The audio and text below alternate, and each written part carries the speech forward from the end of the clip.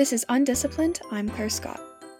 Imagine you're in a theater, perhaps with your friends or family, and before long the lights dim and everyone turns their attention to the screen. For the next 2 hours or so, your focus is on the picture before you.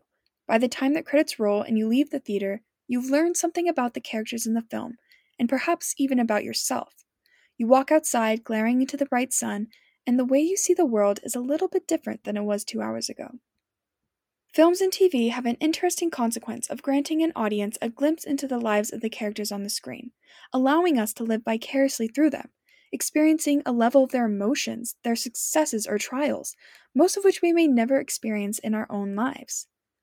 In a study published in Mass Communication and Society, researchers looked into this phenomenon, specifically surrounding movies with eudaimonic narratives. The study classifies eudaimonic films as films that highlight moral virtues and the meaning and purpose of life. This study found that not only are eudaimonic films capable of influencing the behavior of its audience, but the emotional well-being as well. These films do this by helping individuals feel they can make sense of the difficulties in their lives, motivating their pursuit of moral goals, and supporting greater acceptance of the human condition. This research was done by Jared Ott, Naomi Tan, and Michael Slater. Jared Ott is a PhD candidate in the School of Communication at The Ohio State University. His research focuses on narrative communication messages with interests in message engagement and processing, persuasive and well-being outcomes, and improving measurement. Jared, thanks for being here today. Yeah, thanks for having me. All right, so I just want to begin by saying this was a really fascinating study to me because it felt really applicable. I've often felt that media I consume shapes the way I think and I see the world, and researchers have been looking into this phenomenon for years now, and you've cited multiple other studies as well. So you yourself and some of the other studies that you cited talk about the real behavioral change associated with films with eudaimonic narratives. Your study takes this a step further by placing an emphasis on the influence these movies have on the well-being of the audience. For some reason, you felt that it was important not only to mention the well-being aspect of this influence, but dive deeper into it. Why was this?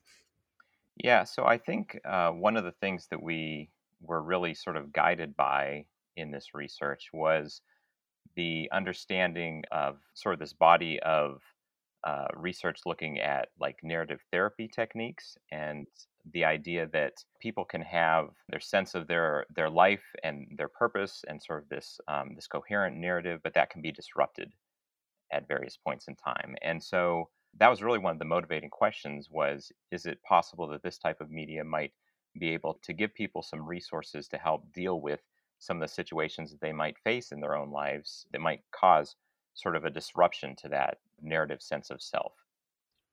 Yeah, that's so interesting that you say that. I was actually going to try and get you to talk about these things used as a form of therapy. I think that's so fascinating because as someone who does feel, the influence of these media, especially like I experienced something similar that I see in a film. It's almost like a guide for someone and an inspiration for them, no matter what they're going through, that they can get through it and they can come out the other end, like you said in the study, a little bit stronger. Yeah, and it's funny that you use the word inspiration there because that's actually one of the things that sort of went into our thinking and sort of developing some of these measures and the idea that, when we say a particular media experience inspired us, what exactly do we mean by that? And I think that one of the senses of what that actually means is that it provided us with sort of models or examples for how people might cope with similar difficulties or similar situations that they're going through in their lives. And so, that was one of the things that we try to capture in this study was, to what extent does viewing these particular films, these media exemplars, to what extent do they actually give people resources to help cope with some of their own, challenges and specific situations they might face in their own lives? I wanted to touch on a little bit about your research. It focuses a lot on the effects of narrative entertainment messages, and your dissertation project centers around exploring how entertainment media can affirm important values and what opportunities might provide. So it seems to me like these past research projects and even the ones that you're currently working on would be a beneficial source of information for you in this study as they kind of revolve around parallel concepts? Yeah, so the idea of values really plays a role both in this particular project regarding eudaimonic media, as well as sort of what I'm working on in my dissertation. And so, really, they're sort of coming at values from different perspectives. So, in terms of these, more meaningful media experiences, these films, again, we use the word eudaimonic, but this sort of meaningful films, we are trying to see to what extent does the presence of values that an individual finds important in their own life, do they help facilitate these outcomes that we were looking at. And the interesting thing that we found that this was something that really occurred regardless of the types of films. So the ones that were more meaningful, and then our separate condition that were less meaningful, we saw the same effect across both of those conditions. And so, really, it tells us that even some action-packed thrillers that we might see, and we might not necessarily say like, "Oh, that's a more meaningful type of film," but even those types of movies and media experiences can contain sort of value resonant information that can still impact viewers. Yeah. So, this idea that you mentioned of a match in values, if the values in the audience and the film match up, they increase the influence of the eudaimonic narrative on its audience. There is a question, though, of the effect of a film with opposing values, though we can't know for sure unless further research is done. What do you think would be the result of a person watching any movie with like values that are opposite of what the audience has? Yeah, so that's a great question, and it's one that we've certainly thought about, and would like to explore, going forward. Because, as you mentioned, it's one thing to say, here's an example of a media experience that really aligns with my values, but in cases where the values are different, is that a case where we might see it have different types of effects? And I think there's a variety of different outcomes that we might expect to see, and it's hard to say which one, but we might see that exposure to different sets of values kind of expands our sense of what's important. It kind of illustrates for us how these values that maybe we didn't rank as highly in our own life actually are important and meaningful, and so it could certainly have that type of an effect. And also, there's some other work that I've done recently, looking at the effect of values in media that is affirming, kind of similar to the work I'm doing in my dissertation that you mentioned. And we actually saw in that case that sort of an opposite effect, that when a value was affirmed that was sort of going against their typical value structure, that actually provided them with more resources to help, buffer against threats to their identity. So, kind of an unexpected effect, and it may be something where individuals are sort of comparing themselves against others, and so there's sort of this like downward social comparison, where they feel better about themselves in relative to or compared to this other exemplar in the media. So, it's a really fascinating area of research. There's a lot that we don't know at this point, but definitely a lot of opportunities going forward. Yeah. So, match of values was one of the things you used to analyze people's responses to these types of films. But you also had three forms of mediation: elevation, poignancy, and emotional range. What do these mean in relation to eudaimonic narratives, and why did you feel like they were the best choice for mediating exposure to these films? Yeah, absolutely. So, a lot of the work on these meaningful media really looks at sort of the emotional response that individuals have to encountering these types of films or TV shows or whatever they may be. And so these mediators that we were looking at were primarily focused on the emotions that one feels. And so elevation is sort of this other praising emotion that you feel in response to seeing individuals perform acts of moral virtue. Whereas poignancy is this sense of both positive and negative emotion at the same time, sort of this, bittersweetness we might expect from some of these more meaningful types of media experiences. And then the one that we really added in this study, sort of a novel one, was this idea of emotional range, which sort of takes that idea of poignancy, of having these sort of separate emotions, and just expands it to say, what if we look at sort of the broad range of emotions that an individual might feel? And might that broad range of emotions actually help to facilitate some of these outcomes in terms of coping resources and motivations to pursue moral motivations and goals and things. So yeah, those are sort of the emotional bases that we were looking at as our mediators in this study.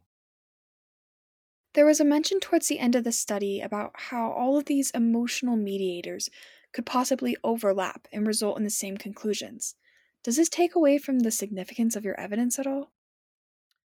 Well, not necessarily. I mean, particularly when we're looking at emotions and things like this, we do expect that there's going to be overlap. And so, one of the things that we did actually look at, it wasn't actually included in the final version of this study, but we did actually look at some of these effects in parallel mediation, and basically trying to see to what extent is there that overlap that you're talking about, or to what extent are these effects just attributable to elevation per se, one of these things. And we did see that there was still some important effects, even when you sort of take out that overlap there. And so I think that each of these things does contribute, but when we're talking about these sort of emotional responses that are very subjective in nature, there's bound to be some level of overlap between them. Right.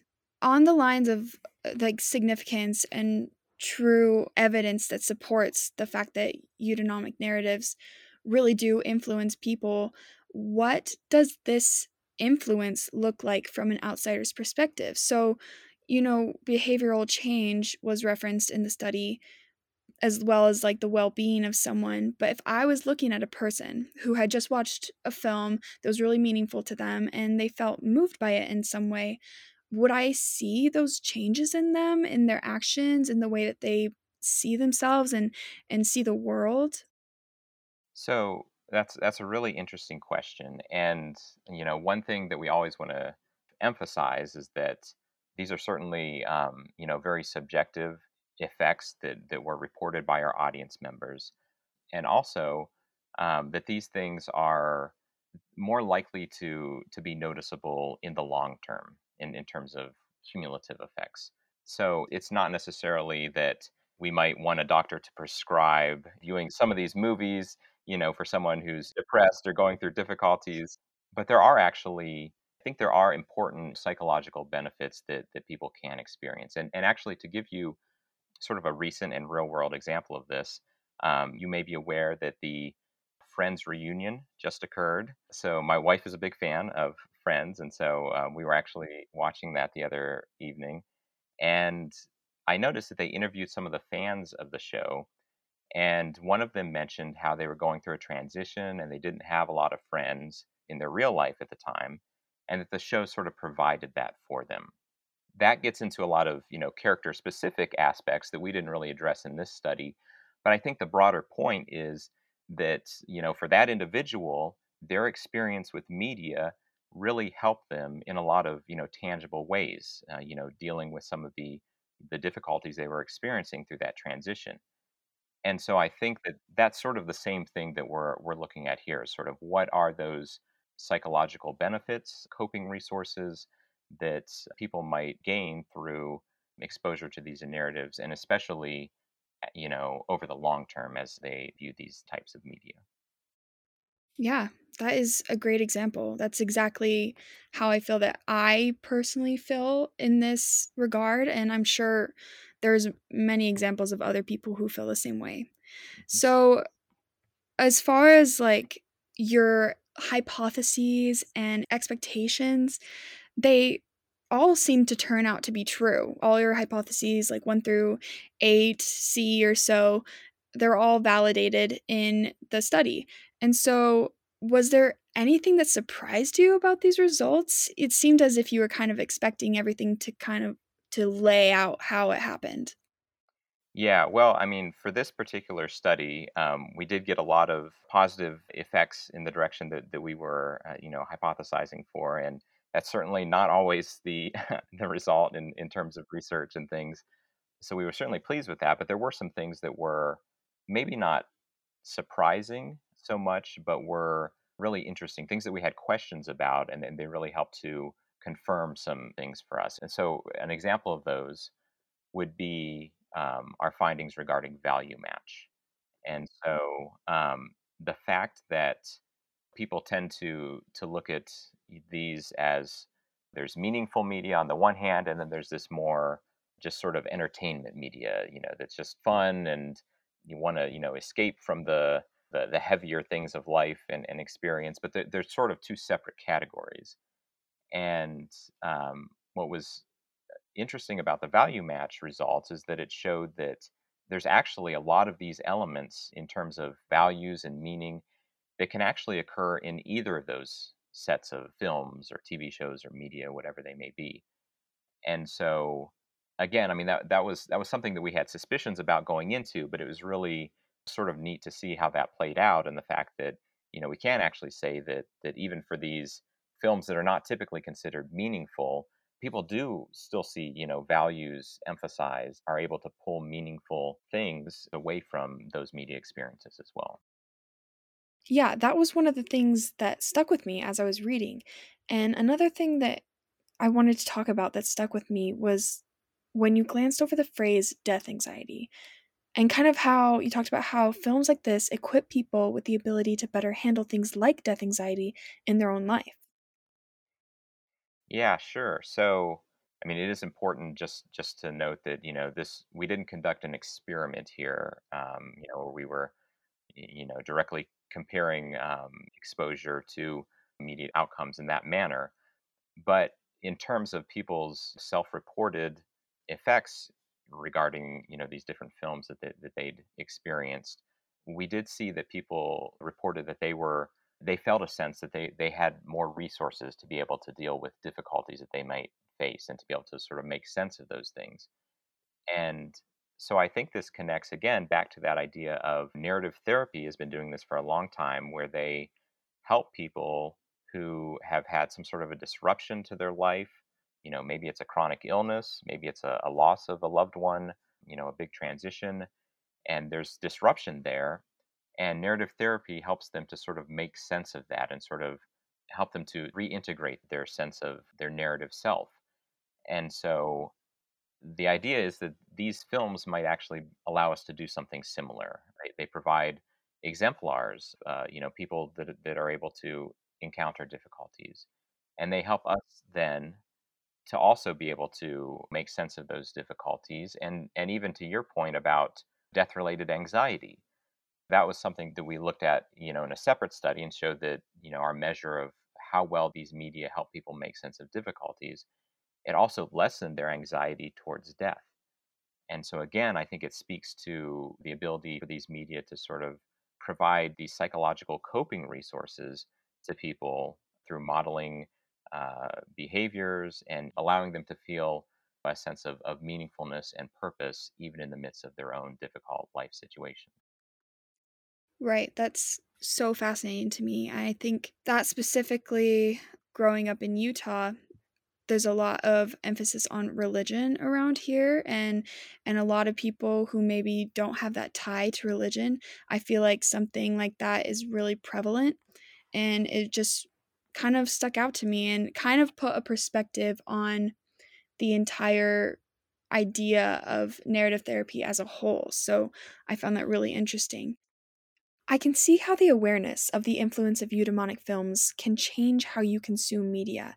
I know that you focus on media and communication in most of your research.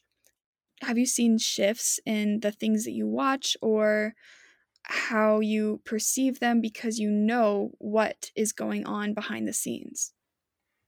Yes, that's a really interesting question. There's sort of a saying that researchers tend to, always be researching themselves. And so, there's certainly, a sense that these things are interesting to us because they are things that we interact with and experience in our own lives. But I've certainly noticed the more that I have researched these things and explored these different concepts and ideas, that for one, they stand out a lot more in the media. Again, like that example I was talking about earlier with the Friends reunion, um, it was something that just jumped out like, hey, there's these same research concepts, being played out on the screen in front of me. And so it certainly is the case that they become more apparent. And they also, I mean, I do think it influences, some of the things I might be more interested in certain types of media that I see because I'm curious about some of these things, even the idea of something that has values that are discordant or that don't align with your own value structure. Maybe I wouldn't necessarily choose to watch something, but I might think that's an interesting question. What types of things might we expect from those type of media experiences? And so, that might lead me to investigate some of those more in my own life. Yeah, that's so cool. I think this will definitely change the way that I see media as a whole, especially in eudaimonic films. Because honestly, before I even read this article, I had no idea what the word eudaimonic even meant or that it was a word. So it's definitely going to change the way that I perceive the things that I'm watching for probably a long time. Um, so this as a reader and not quite a researcher, I like to read these things and learn more about it. But how did you see this research being used and people taking it and doing something with it in the real world now that your like hypotheses and everything turned out to be mostly true? Yeah. So again, that's an interesting question in terms of how do we actually apply this? As much as we'd love to say, we found this really great intervention that's widely accessible to be able to give people. Uh, we understand that it's not necessarily the case that it'll be effective in all ways that easily. That's simply. However, there are ways I think that these things can be incorporated, and that people probably do use media in these ways without even recognizing it. A lot of the research on these different forms of media started out of sort of this uses and gratifications type of approach, saying, why do people use or view certain types of media? What are they trying to, what needs are they trying to meet? Is it just for entertainment? Is it for escapism? Is it for other sort of, purpose and meaning in their life? And so, really, I think people already do sort of use a lot of their media interactions in something of a therapeutic or in a way that meets their needs. And so there may be ways to sort of highlight that, and maybe this is something that again doesn't like stand in for other types of interventions and things, but can certainly come alongside it and be helpful to people that are dealing with certain situations. And on that note, what is the next step for research surrounding the influence of these films? I mean, uses and actual application of this will come with even more research on this subject. So what do you see the next step being for the future of this topic?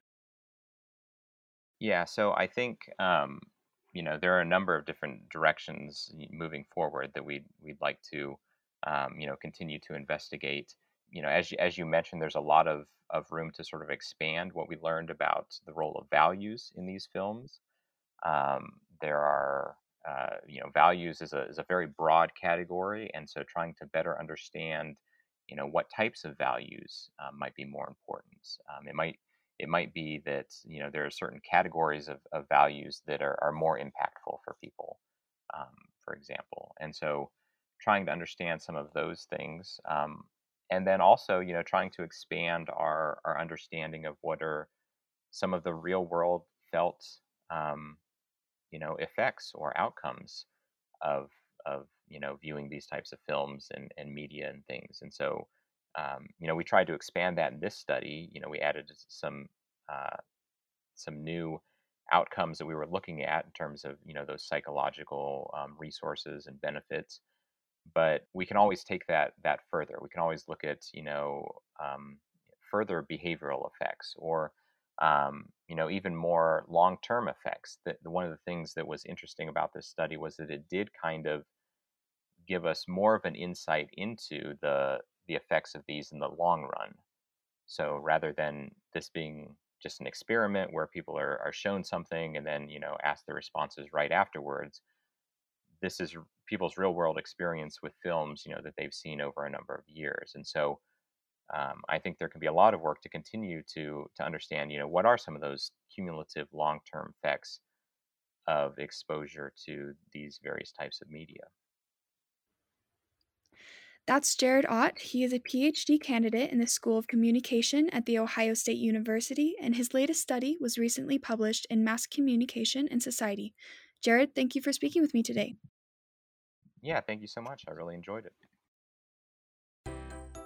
Undisciplined is a production of Utah Public Radio, and if you happen to live in Utah, you can listen to us every Thursday at 10:30 a.m. on UPR.